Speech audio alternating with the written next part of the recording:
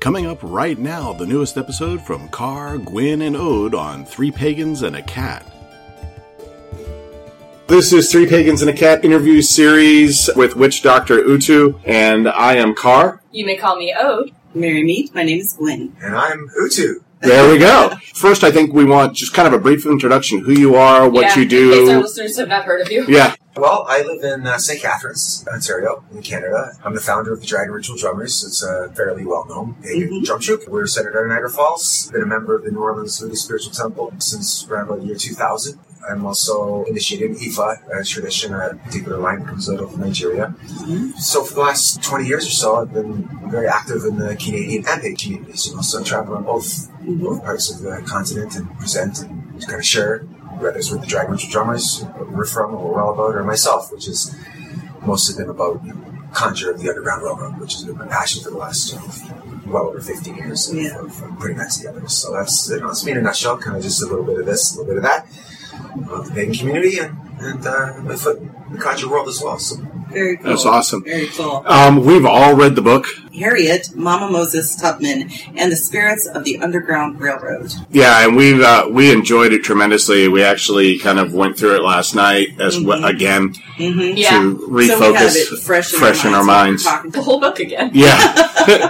Well, the thing that I really like about it is that you give a lot of history. There are things about Harriet Tubman in this book that I never got in history, growing up. And in Michigan, because we are close to Canada, and we did have station here, so we heard a lot about the Underground Railroad in elementary school. As Ode would say, we heard about the gourd, but we had no idea what it was for. Yeah, it was just like, she used to carry a gourd around. Who knows why? Who knows why? So we knew nothing about her occult and root work that she did.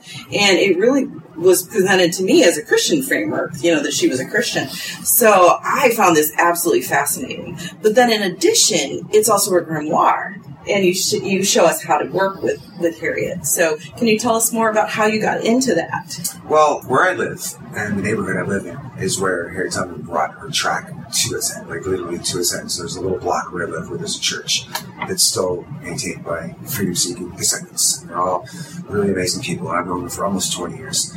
So that's, a few of them didn't want to be named in the book. So their last names were put in there because, they are Christians. And so, or their family members are not, but, it's just to protect. Sure. There's several of these renowned families that are all friends of mine. And so when they knew and started to find out that I was involved in voodoo and conjure, a few of them were like, oh, right on. And they knew what I was sort of chasing around. So what's interesting is those descendants do believe that it's worth sharing the truth, even if they do not adhere to root work or conjure. If their descendants, and in particular Harriet Tubman, did utilize it, then truth is truth. Right. And so one of them is a friend of mine who's a historian, actually, of that church. And so she's been a very good friend for many years. May not agree with everything that I do, but we're good friends, and she's all about that and knows that truth is truth. And so that's the thing, right? It's like here in Michigan, renowned Underground Railroad legacy. And history doesn't ever want to taint the Underground Railroad with voodoo and root work. Right. Because when you think about it, it's not even mainstream amongst, in our the pagan world, community. right? Yeah. Imagine like this historical legacy is going to be like, oh, by the way, it was filled with conjurers and root workers, and some of our most famous people were, carrying mojos and invoking spirits. They don't want that to be known. So that's where the history in this book is a bit, sort of just exposing that was a big part of it. So this is what these people used. They were Christian. They utilized everything they could take. That's right. Right. That's right. And so, trying to dig through some of the stories of what, people were really doing, it's pretty interesting because there was a lot of magic and a lot of occult, and especially on the white supporters of the Underground Railroad, there were a lot of occultists. Right. Mesmerists, spiritualists. Exactly. I was going to say there was a spiritualist in there, at least one, that I remember. Remember reading. Well, I think the whole spiritualist movement was very involved in the Underground Railroad. Right. Yeah. Spiritualism was born out of cross-pollination with freedom seekers that were staying in Quaker barns. So the Quakers were the ones that's where spiritualism came from. There was a radical sect of them that were working with the afterlife. And by the time they were intermingling and sharing with freedom seekers, just that sort of fusion came together, working with spirit, sitting around a table. And so, like, even spiritualism in and of itself was born on the Underground Railroad, and that's something no one's ever really paid attention to. Everyone in conjure is always trying to recreate the South. Right. The romantic Southern. Yeah. Whereas really the mysticism and the sort of the last legs of this right up here where we live. Yeah. So we live on this current of a gateway to freedom. So all the magic of the North, I think it doesn't get enough recognition that the occult and magic of where we live on this part of the continent. It's not always has to be south of the Mason-Dixon line. Right. There's a lot of things that happened up here between here, Pennsylvania, and New York State. Yeah, so I'm from Washington, D.C. originally, born and raised. My family is from out further in Virginia, and one of my ancestors discovered the Luray Caverns, which is Luray is very close to this thing called Harper's Ferry.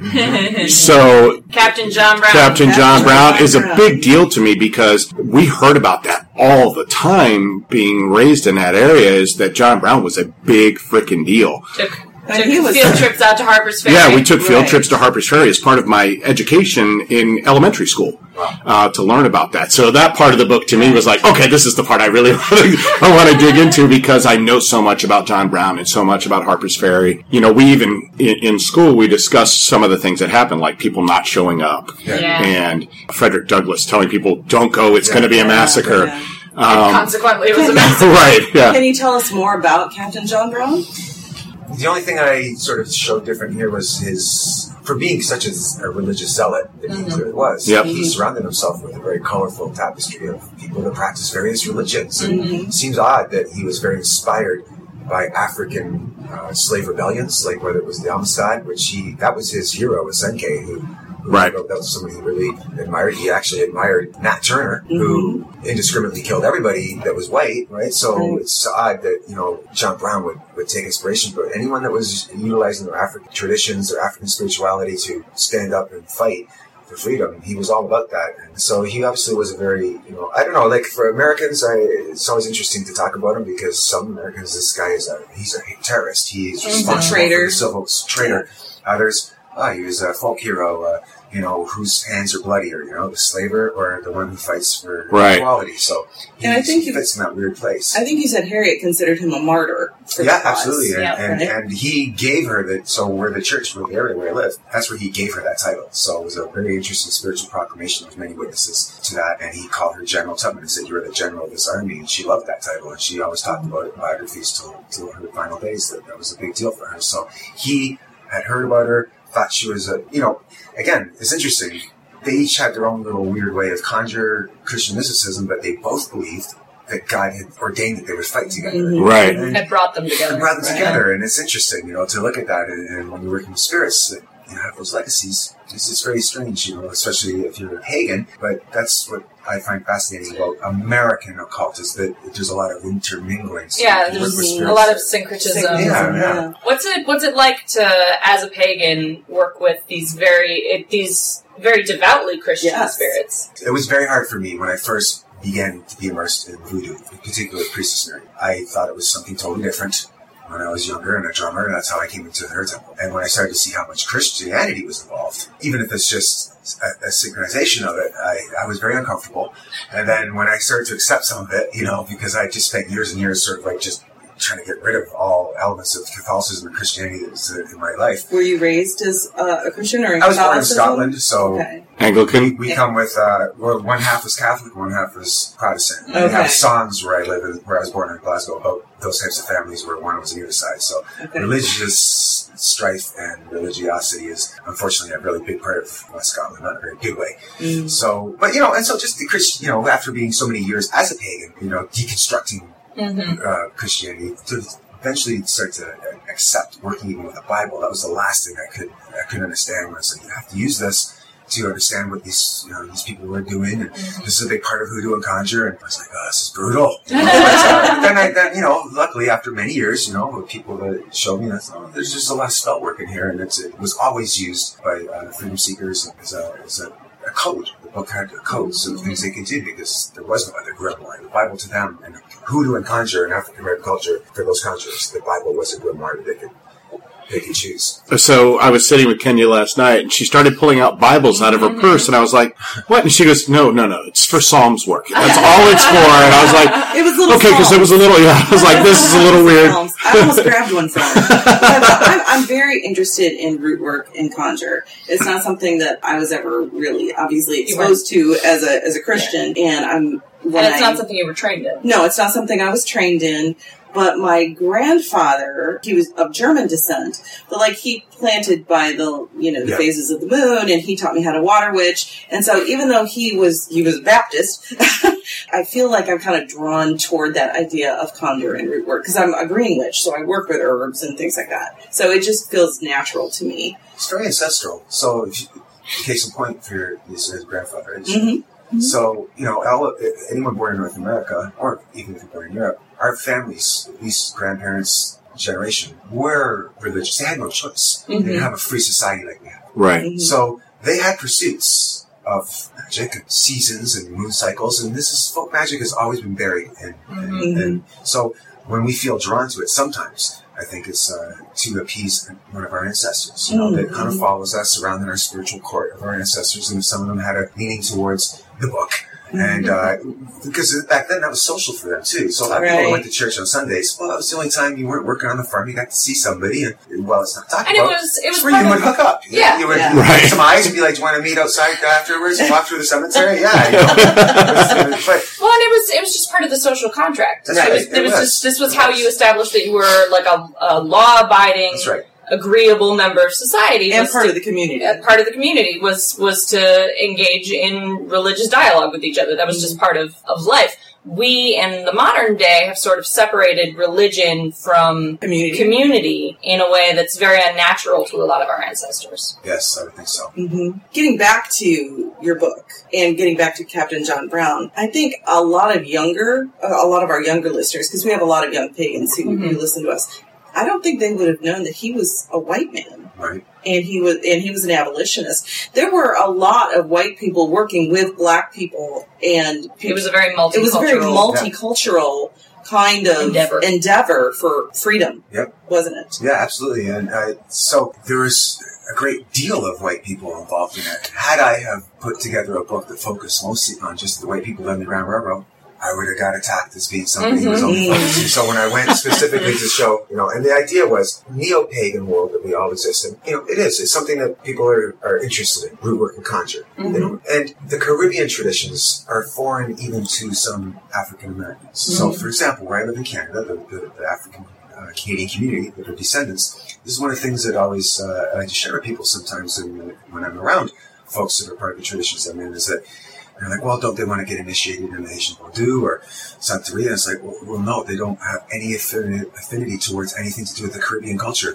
They're Canadians, removed from America, and they're North Americans. So for me, the amount of people that seem to want to get involved in hoodoo, which is great, but they just sometimes forget, or some other authors haven't really painted, where it's from. And once you understand where it's from, then most people, if you have respect for it, you can, indulge in it to a degree, as long as you have some respect.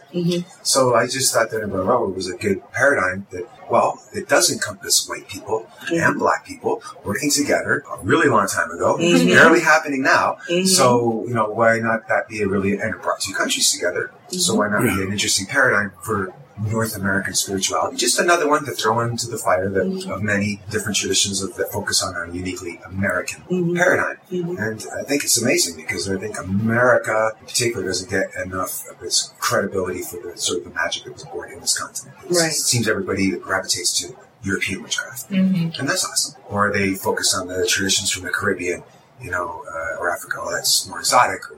Or Native American. Yeah, for sure. Native American all the way. It's the continent. It's the pulse of this continent. But as far as the cult goes and magic, American traditions don't get enough, and so that's what I thought would be interesting to sort of focus on. And it wasn't the design. It wasn't anything I ever chose to do. It's where I lived. And ultimately, I would never have even focused on Underground Railroad conjure if it wasn't for the people of the Voodoo Spiritual Temple in New Orleans, because I was like, I want to learn more. And what do I do while I'm up here in Canada? And it was Mary Whitnam said, you should focus on the voodoo where you live. And I was like, I live in Niagara Falls. What voodoo? Harriet Tubman. And I went, oh, okay. And then when a couple came to stay with me for a while, they brought me over to the church, and they're like, yeah, see this right here? I'm like, this is why there's voodoo here. You'll be able to find it.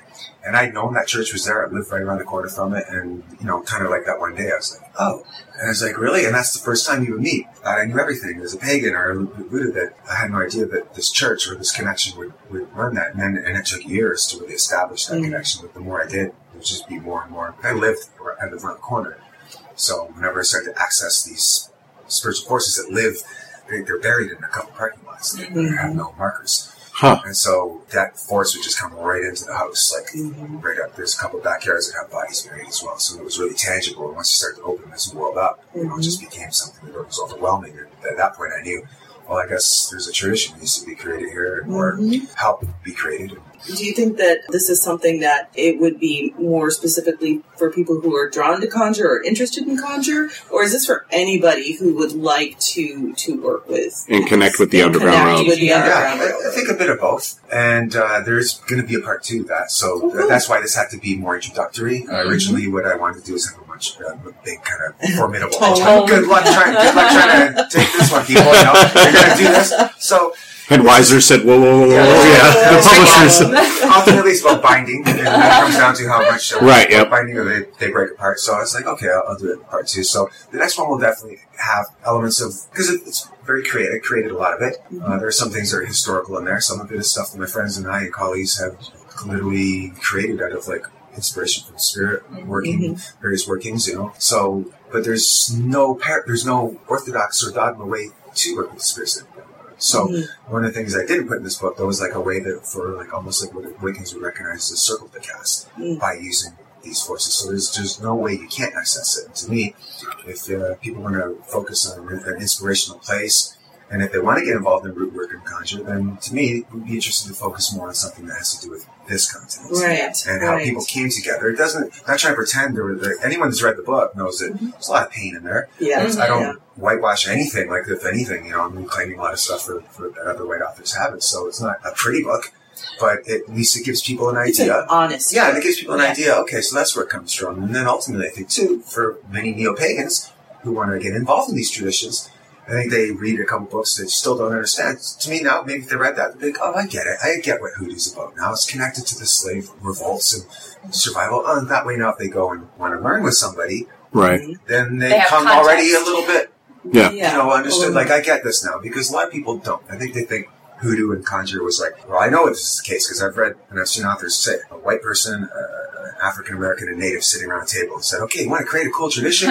We're all equal and it's going to be part this, part that. Yeah, and people believe this. So it's not the case. It's not how it was. This was all the African Americans trying to create their survive, keep things alive and survive through horrible ordeals. So then it becomes something commercial by the World War II era. And then that's what I think a lot of people are more familiar with, without really knowing, well, where did it come from? What was its purpose when it was created? And two, like, you know, there's a few colleagues of mine that I don't really know them that aren't crazy about this book because, again, like I said earlier, focusing on the North. And not this toying the company line, which a lot of people do, that Southern root work. Conjure. Everything down there is mystical and magical, and everything up here, we don't have family values, or we don't have magic. It's like, no. We're just kind of a void. Spiritualism was born up here. Like, the actual cross-pollination that I noticed a lot of people never really picked up on happened in the North. And these areas we live in is where actually a lot of, you know, if hundreds of thousands of people fled the South to come to the North. And brought it with them. They probably brought it with them. And I think there's just as much of it up here as there is down there. But hey, you know, that's for me. So, you know, I wonder how much different my experience with John Brown would be if I had been born 90 miles south. Right. So if I had been born in Richmond, Virginia, rather than Washington, D.C., how big of a difference would my John Brown experience be? You know, how would your instruction have changed as a child? You might have considered him a terrorist instead of a folk hero. Well, and I have a uncle, great uncle, who was Stonewall Jackson's physician, very big in the Confederacy. I've never considered myself on that. Many people do. Yes. So it's just interesting to see or visualize those differences between. How people can think about, you know, well, it was just the South, or well, it was just the North, or you know. And there's an extent to which it's artificial to separate the country in that way, anyway. Those lines weren't drawn up. We do have a Mason-Dixon line. But those lines weren't drawn up as battle lines until the Civil War, and then it was. I mean, it really did tear families apart. Because everyone, like, it wasn't like there was this bifurcated country to start with, where the South was... It tore a city apart. It really so did, D.C. used to include Alexandria, Virginia, And when D.C. said, well, we're outlawing the slave trade, Alexandria, which is a port city, said, you can't do that to us. Nope, we're going to be a part of Virginia, and screw you guys, because now we can still do the slave trade. Yeah. So, it really did. It tore, whole cities apart, families apart, everything. It was amazing. It was all intermixed, and then the Civil War happened. Right. And now we're still dealing with the fallout. Right? Exactly, yeah. And as I said, this is a very honest book, and it deals with the fact that, for instance, Harriet was kind of upset with President Lincoln that he was not abolishing slavery soon enough, but she participated in the war effort, the Civil War. She, I believe you said she was a nurse. Yeah. She read that rate, the famous Command Leader. Yeah. Legend. Again, going back to the book, it is so eye-opening. It is so honest. And I think it is necessary, especially for people of my generation all the way down to younger generations, to remember Harriet Tubman because of the times that we're going through right now. There's so much strife in our country right now. And people came together for this cause of abolition and freedom.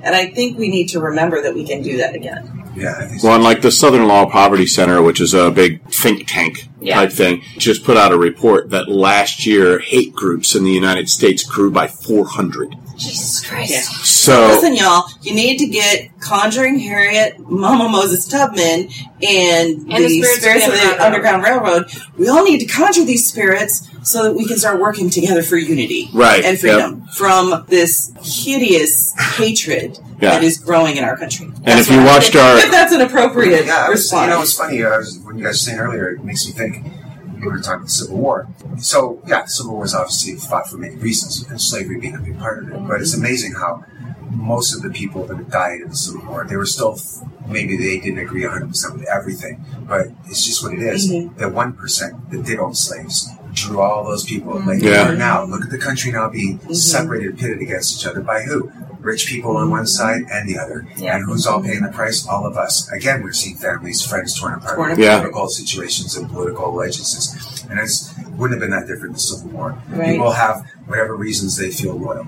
It's complicated, but, every single person that died on either side of the Civil War, they were fighting for richer people. They had no choice, Right. They were forced into that war. So today it seems very much the same kind of weird way. There's lines being drawn and, factions and people that should be allies fighting amongst each other, or, you don't really disagree that much. What is it that's driving this wedge between somebody that just can't accept certain things? And, it's just, who's the only ones benefiting? Uber rich. Exactly. Uber rich and uber powerful. And I love the ritual stuff in there, though, as anybody who listens to our podcast knows, I'm not huge into ritual. With ritual and with Christianity. But maybe this would be a place to start. Right. Well, and I love the fact that you break everything down. I see a lot of rituals that say, well, you need this and this, and they never explain what this, and this are. I'm fairly new to paganism. I've only been out of Christianity 3 years. Maybe. And I've only been in paganism about a year and a half. Oh, wow. And so I'm fairly new to it. They're not. But, so I was the latecomer in the family. But I love the fact that you break everything down. All the tools that you need to do the ritual beforehand so that I know what the hell I'm actually doing. Because a lot of times they'll tell you need this tool, but then they don't explain what the F the tool is. Or how you're going to use it. Or how you're going to use it or anything like that, because they just assume you know. And I love the breakdown of the sigil, of the UGR sigil. Right, the Canon cross. That's beautiful. Yeah, it'll be a hard thing for me to put a cross in something, but that's just something I personally have to get over. A long time. Like I said, that's a long time to adopt and realize what the cross meant, and it does take some time. Especially when you spend a bunch of years, which, and then all of a sudden, what do you mean I have to? What do you mean I got to read the Psalms? I'll be honest, I was thinking, I really think I want to have an altered space for Harriet Tubman and to work with her. But then I read, you want to put a little cross on there, and I was like, do I have to? See, I don't have this problem as much because I left Christianity when I was 11, so I don't have trauma about it. I don't have any lingering anxieties about you've not been a Christian longer than you were a Christian. Exactly. I've been alive longer than I was a Christian. And so for me there's I can read the scripture that's in this book, the Conjurings, and I can just see them as beautiful and not have this lingering pain about them. Whereas I can look at the Psalms and the verses. That's no problem. It's that symbol of the cross that I might, like a cat, my fur goes up and my hackles are raised. Conjure and root work and voodoo in general, when I got exposed to it, which again, that's very different from African Ethos or Bloods, which has no Christianity of any kind. So that's a completely separate thing. Mm-hmm. But over here for these traditions, I found working with the minimal marks that you have to have Christianity and root work conjure, it kind of almost helped to heal my, what we were all just saying, that, the comfortability. When you actually found a way that it crossed over, to me, that's when I sort of diffused a lot of that stuff. I was like, oh, okay. And I just sort of took away some of the veneer of the certain things, and then I was able to start to be, because I'll sometimes go attend services in the two denominations where the Baptist Church, the Freedom Seekers built, but the BME one. And, I go in there, and obviously, I know I probably should be there, but I'm going out of respect because of who built those churches and who's in it, and I'm part of that community, as a white person, but there's a few of them. I'm part of that community, they're friends. And so I support them, and they support me once in a while for various things, we're friends. And so, but sitting in there sometimes, I'm able to appreciate certain parts of their services. I can see what's going on here, especially the Baptist ones. There's a bit more hand clapping, a bit more bringing down some Holy Spirit. The Methodists, not so much. And in fact, he's not the preacher of that church anymore. But when he found out, and some of the people in that denomination know me very well. Others, I'm just that white guy who's an enthusiast of the underground world, where they just keep it quiet. There's various church politics is bad enough. Black church politics, when you're a white witch doctor involved in it, is even more bizarre. And so BME is Black Methodist Episcopal? British Methodist Episcopal. British, okay. But I just mean because I attend their functions and, so I see all the politics, church politics, and I never belonged to a church, so I always heard about church politics, but when you see it in motion, it's like, wow. Yeah. But there was a preacher there who was no longer there.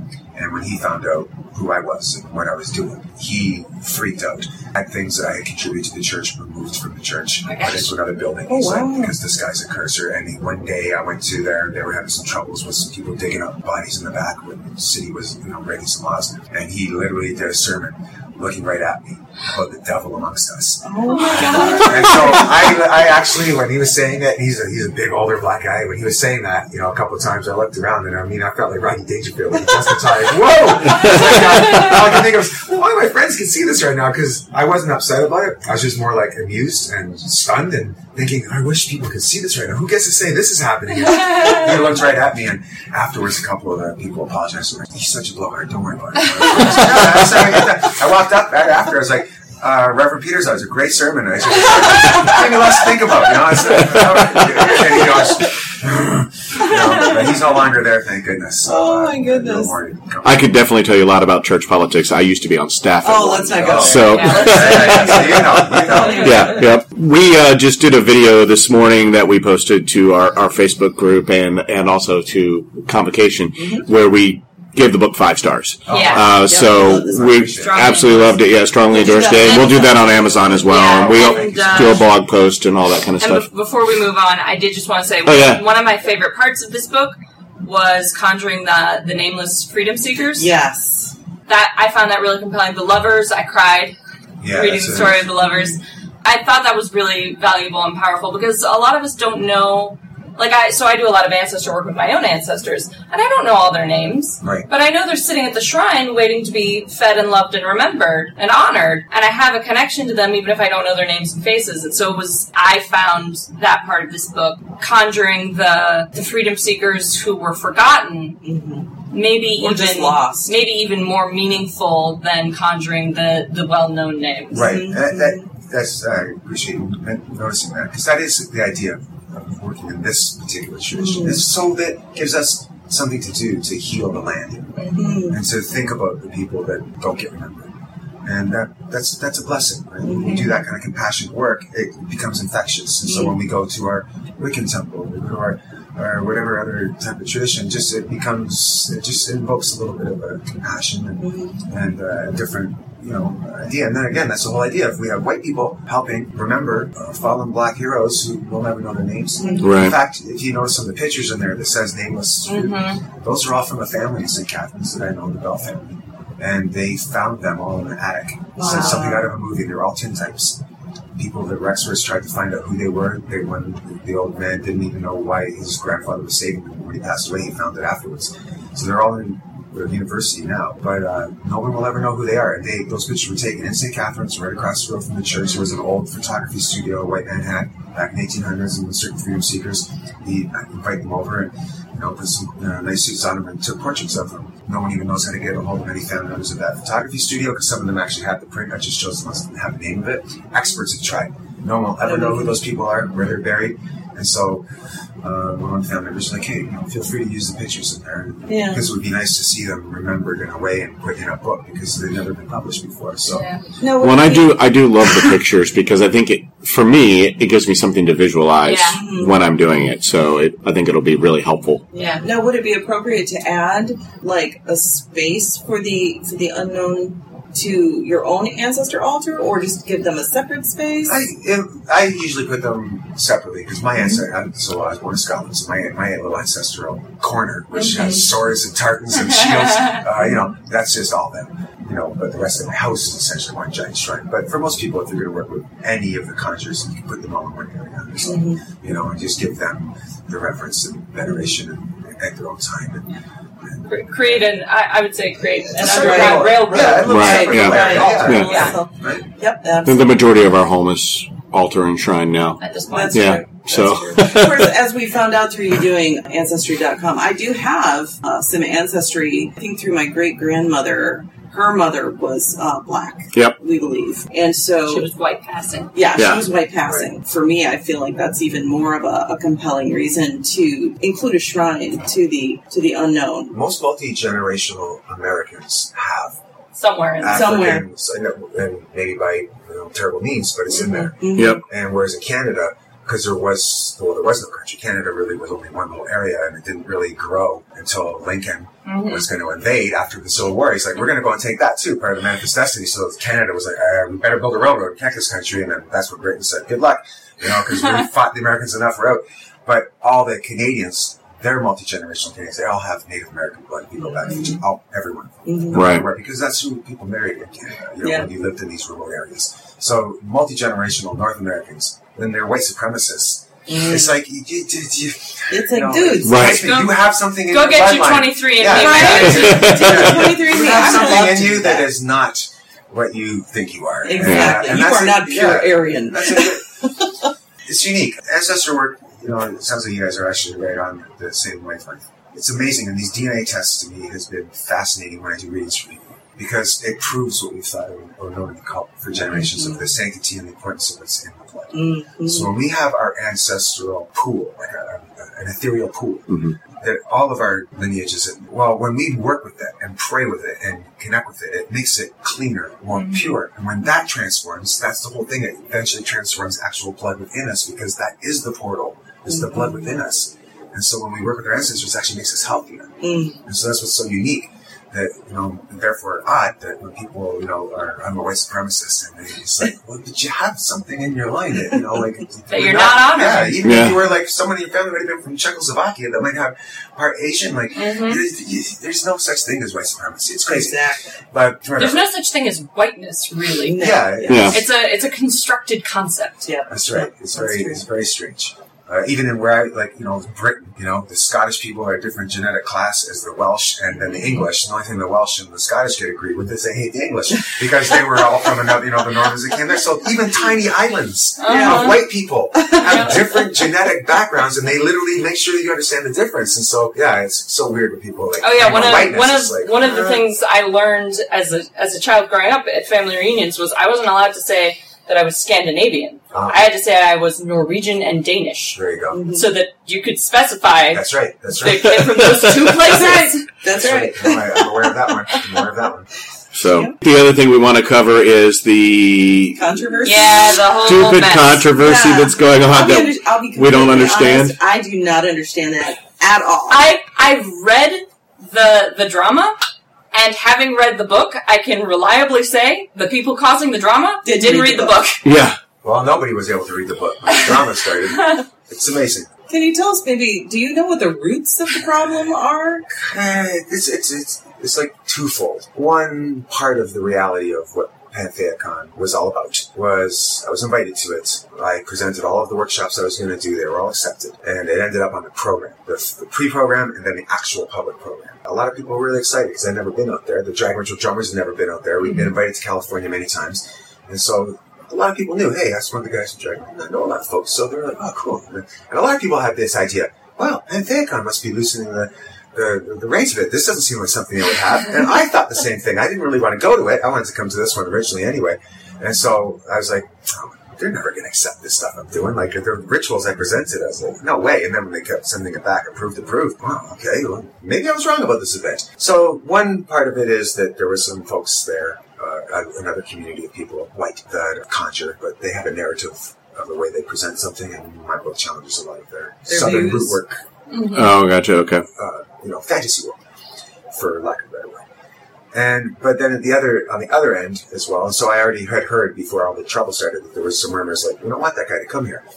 But then ultimately, it did start from one woman of color who got rejected. This is all known now. She didn't get all her classes rejected, but one of them she wanted to do was rejected. And she's a gay black woman.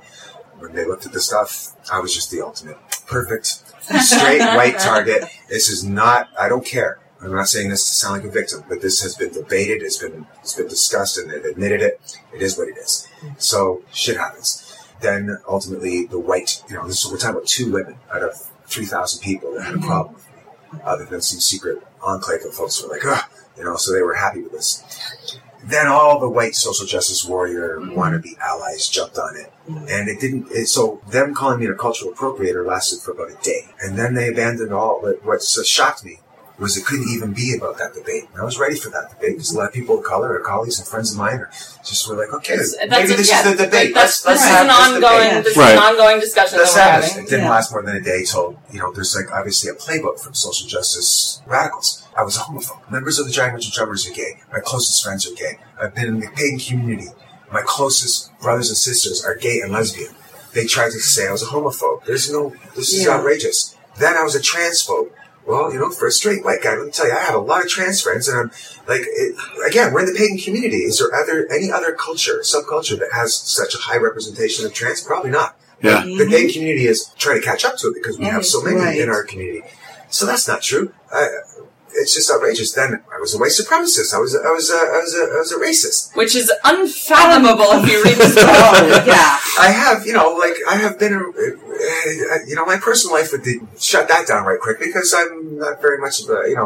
I get it. Where I live, I've been in relationships with women of color. I've lived with them. It's not the only people I've ever been with, but my whole circle of friends and people are people of color. And to be called, they helped me write this book, some of them. I had people helping me with this, giving me information, historians that can't get their stuff. So I'm a racist too. It just was outrageous. And so, I'm really honest, I've made some judgments on people that I've heard rumors about. And in this last few months, I've 180 and started to rethink that because there are now thousands of people out there through the internet drama that believe that I am a white supremacist, homophobe, appropriating transphobe who, racist, that I'm just trying to capitalize on this and so that's and you had death threats. Death threats, just violence, It's gone away now. Well, that's good. I was threatened at this event. Really? No. Yeah. So I'm pretty sure it's not going to be the case because at PantheaCon, because after a while when they realized they weren't going to, affect me, they turned on Orion Foxwood, who was a great friend of mine, and he wrote a thing on Facebook, sort of trying to say, diversity. There's a demon that's affecting our, diversity, and it took a couple of these folks that were really wanting to make this a big deal 2 weeks to finally go, hey, let's try to say that was a curse against people of color, and that became a big deal. And so he was also threatened, and that there was going to be disruption of his workshops at PantheaCon and so on and so forth. So not one thing happened. Not one of these people that made all that noise, that made all this drama, that literally tried to cause racial strife in our communities. And I mean, to me, that's the most deplorable thing you could do, especially to try to capitalize on yourself, to cause, in this day and age, amongst our unique communities. Pagan community, for all its faults, people can find lots of them. This is the most progressive, equality championing. When I knew that in the 90s when I got involved in it, oh wow, this is really cool. Gay, white, black. The pagan community tries really hard to be inclusive. It is, and I mean, Yeah. good luck finding another community where you can go to events like this, outdoors, indoors, where we are all kind of on an equal plane. And I think it's unique. And so to try to drive the wedge, and I think it's disgusting. So they didn't even show up. They couldn't even debate him. They couldn't even come up and say, "Hey, Let's kind of have this conversation. Yeah. pretty awkward time over there on Facebook, huh? And let's agree to disagree." And then you could turn around and lie and twist about that. But they didn't even have the courage to do that. So I'm not feeling too bad where some rumors were originally. To show you how dirty it was, there was some of these people said, "Yeah, Detroit's a dangerous city. People get shot there all the time." Oh my! And I had to engage back and say, "Yeah, I know, because I know some people here in the city, and they're actually going to be hanging around and watching me. So no one's getting out. I had to say, no one's getting out of the hotel lobby alive if they try it. So good luck." So, unfortunately, I had to play this game a little bit. Right. Yeah. So the threats were crazy. And they're just, I don't know. This is the social justice warrior enclave of the neo-pagan community, which kind of does come mostly from the West Coast. Is, to me, it lacks magic. If they had magic, they wouldn't be trying to prey upon themselves. Right. It's, makes no sense. It's called virtue signaling. Yes. And it's where you try to, you're not actually dedicated to the cause, but you publicly champion the cause to increase your own cultural cachet within your little enclave. And it is a curse upon our society. Yes. It's amazing. And, I mean, I'm not exactly, an anarchist by any stretch, but I believe in a lot of things that probably would fall under fairly extremely left-wing things. In a way, I just believe the environment should be protected. I believe that. I come from a country with social health care. I know it can happen. Yeah, you got to pay a few extra dollars on booze and beer, whatever. Now you don't have to pay thousands of dollars to the doctor. Exactly. Right. I believe in gay rights. I wish we had your health Racial equality. Of course I believe in this. So, but, we don't have a lot of guns in Canada, but you'd be hard-pressed to find someone in Canada who wouldn't like to have a gun to be able to protect them. So I can buy a gun. So I just got to get a license, and I can only have a rifle. But we don't have a law in Canada where we can defend our home. So it sort of takes away all that. But a lot of people in Canada would like that right. So, where do I sit politically? I don't know, but I know that I have championed and fought for a lot of people, especially women that have been abused by people in the pagan community. And for me to be made for at least 2 or 3 months public enemy number one That's of everything crazy. wrong is shocking. It doesn't bother me, but it is ironic. And like I said, I've really analyzed. I had enemies, people that are literally enemies of mine who don't get a lot messaging me through that saying, "Holy crap, this is crazy, buddy." Like, well, I'm on your side on this one, We don't actually agree, but holy shit. I sent them to a few people like, "Look who sent me a message." I'm like, why? Well, they're white. They're in voodoo or hoodoo, and I think a lot of people were starting to see the writing on the wall of what they were trying to do. They're like, "Well, where's this going?" Because if this guy who's initiated, whatever, and hasn't even been, he's not even selling anything that's got to do with all the other traditions. And what's next? Us and Right. a lot of people. Yeah. That was there. Yeah, I've paid attention. I've seen all this controversy because we're friends on Facebook, and so I've seen all of this stuff going on. And I'm friends with Teddy on Facebook as well, and so just seeing all of it just pile up, it was just stupid. That some of these people are just trolls trying to cause problems. Some people believe that. I originally I was like, probably not, but actually, some pagan intellectuals, some of the older folks that have degrees and have written some of the books, I've seen them now because of the situation, saying they believe that there's an element of that is they're not really magical at all. It's just an element of people that are demonstrators, radicals, and they see the pagan community as an easy one to sort of infiltrate and use as their voice banner behind them. And so I think it's up to us now, and I really believe that. Like, I never thought I'd have to say that, but it seems like a lot of people we have to reject these people. Yeah, absolutely. I think the pagan community's been doing pretty good at equality, inclusivity, and catching up to everything, like the transsexual movement right now. People got to catch up to it. But if there's any other subculture that has been ahead of the bar in the pagan community, good luck. You show me one. And if they turn on people in our own community and say you're transphobe just because you don't agree with certain things, which is why they chucked out Max Dashu from Pevega, was because she's a woman that believes that in certain healing circles, biological women only should be in there because some of these women have been raped or abused by men, and so there has to be a line at some point. And by saying that, you're transphobe. So do actual trans people believe that? I know plenty that don't disagree with that, but the ones that are loudest say transphobe, and it just becomes this like they did to me. They'll flame everything at you and hope something sticks. Yeah. So I don't think there's any honor in that. Yeah. And so I don't think they should, have the voice they do. And I think what has happened because of this whole debacle of PantheaCon, a lot of people begged me, hey, just quit engaging them. I was like, no, I think I'm going to have to once in a while. It felt liberating. I'm usually very well behaved on Facebook. So a few times I was able to go into a thread and be like, you know what? Screw this. And I just go to hell, you whatever. And I just typed it in there and be like, you know what? I was like, well, that kind of felt good. It might be embarrassed, feel a little dirty, but hey, so it was good to sort of, I think, to stop that. They're not going to do that again. Yeah. At PantheaCon, and they're suffering.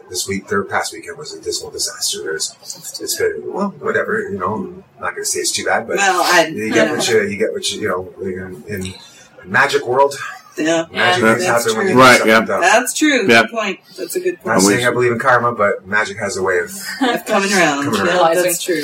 Equalizing. So we at 3-Pack would say this is a 5-star book. Absolutely. Yes. And you need to go onto Amazon or your local pagan store right now and buy Conjuring Harriet Mama Moses Tubman and the Spirits of the Underground Railroad at your earliest convenience, or just get offline right now and go buy it. That's right.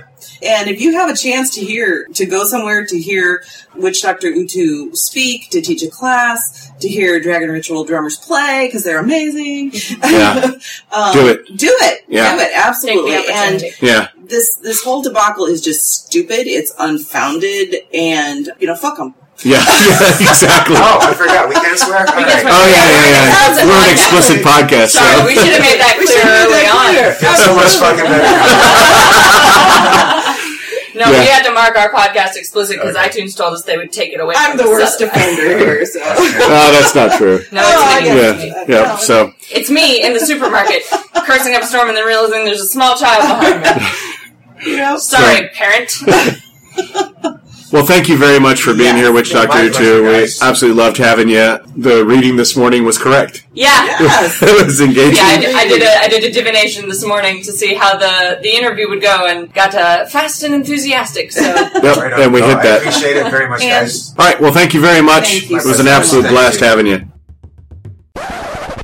We are here out of schedule Yep. to announce the winner of the contest we started last week. Yeah. With the last episode, we announced that we had an extra copy of Witch Doctor Utu's book, Conjuring Harriet Tubman. Mama Moses Tubman and the Spirits of the Underground Railroad.